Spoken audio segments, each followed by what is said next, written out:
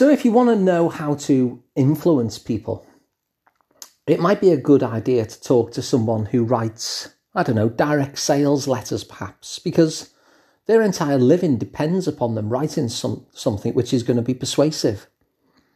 If you want to know how to be a good debater,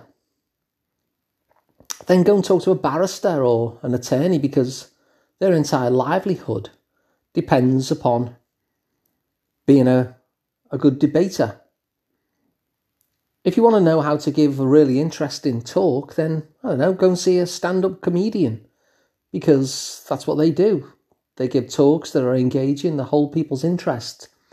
And if you want to feel like a winner, if you want to win at life, whatever that means to you,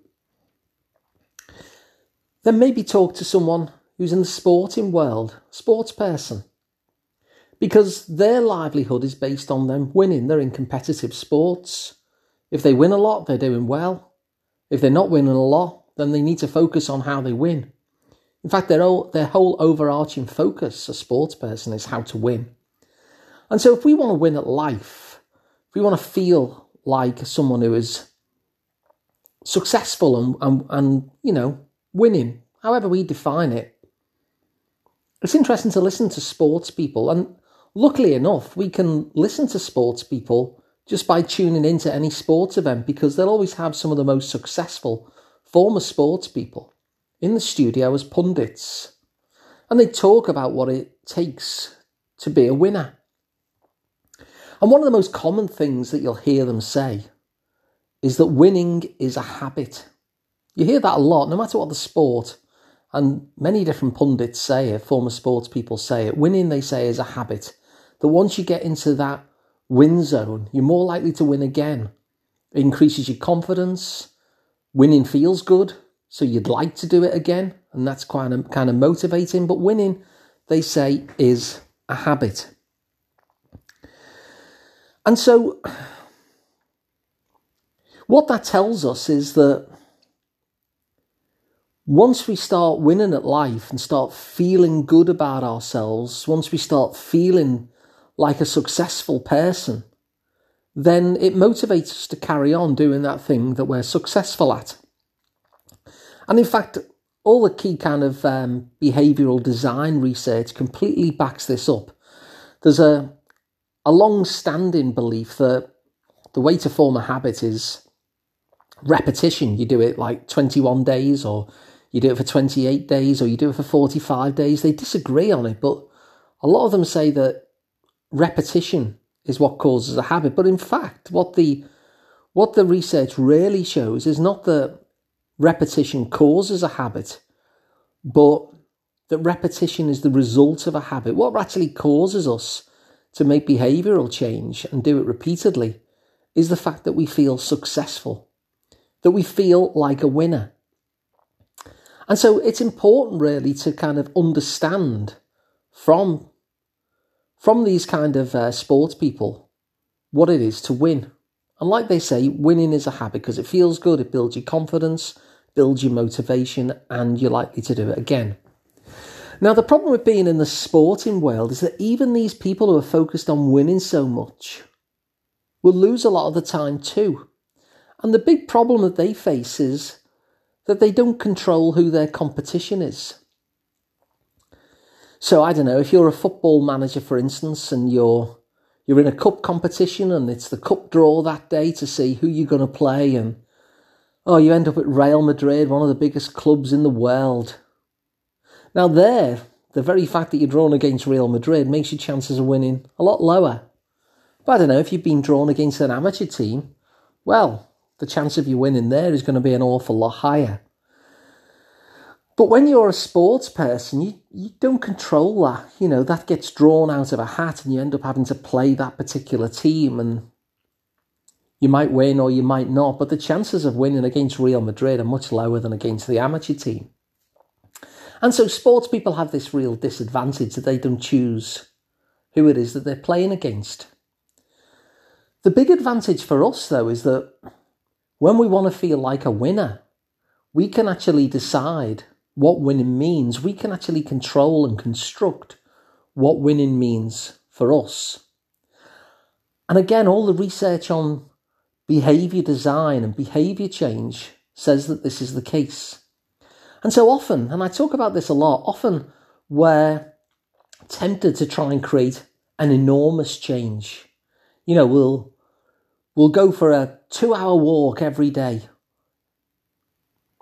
And yet that really sets us up for failure, doesn't it? Because if you only go out for 90 minutes, or in fact, if you don't even go out at all because 2-hour walk just seems quite overwhelming today, then we feel like a failure, and then we feel under-resourced, and then we feel like, well, I may as well just give up because I can't do that. And so rather than building these huge kind of tasks for ourselves, rather than choosing to play Real Madrid, in other words, one of the things that we can do, and that the research shows is effective, if we want to feel successful, if we want to be a winner, we actually design the criteria for winning so it's actually really, really tiny. So rather than higher the bar, we lower the bar. So as an example, there's a guy called BJ Fogg, and he's an academic who works on behaviour design, who's done a lot of this research. And one of the things that he actually did for himself in his own life is that every time he went to go to the toilet to have a wee, he would, as long as it was in his house, he would then do 2 push-ups immediately afterwards. Now, if he wanted to do more, he could, of course, that was up to him, but that wasn't what winning meant. What winning meant is that he would do 2 push-ups immediately after going to the toilet. And the reason he did that is because he wanted to feel like a winner.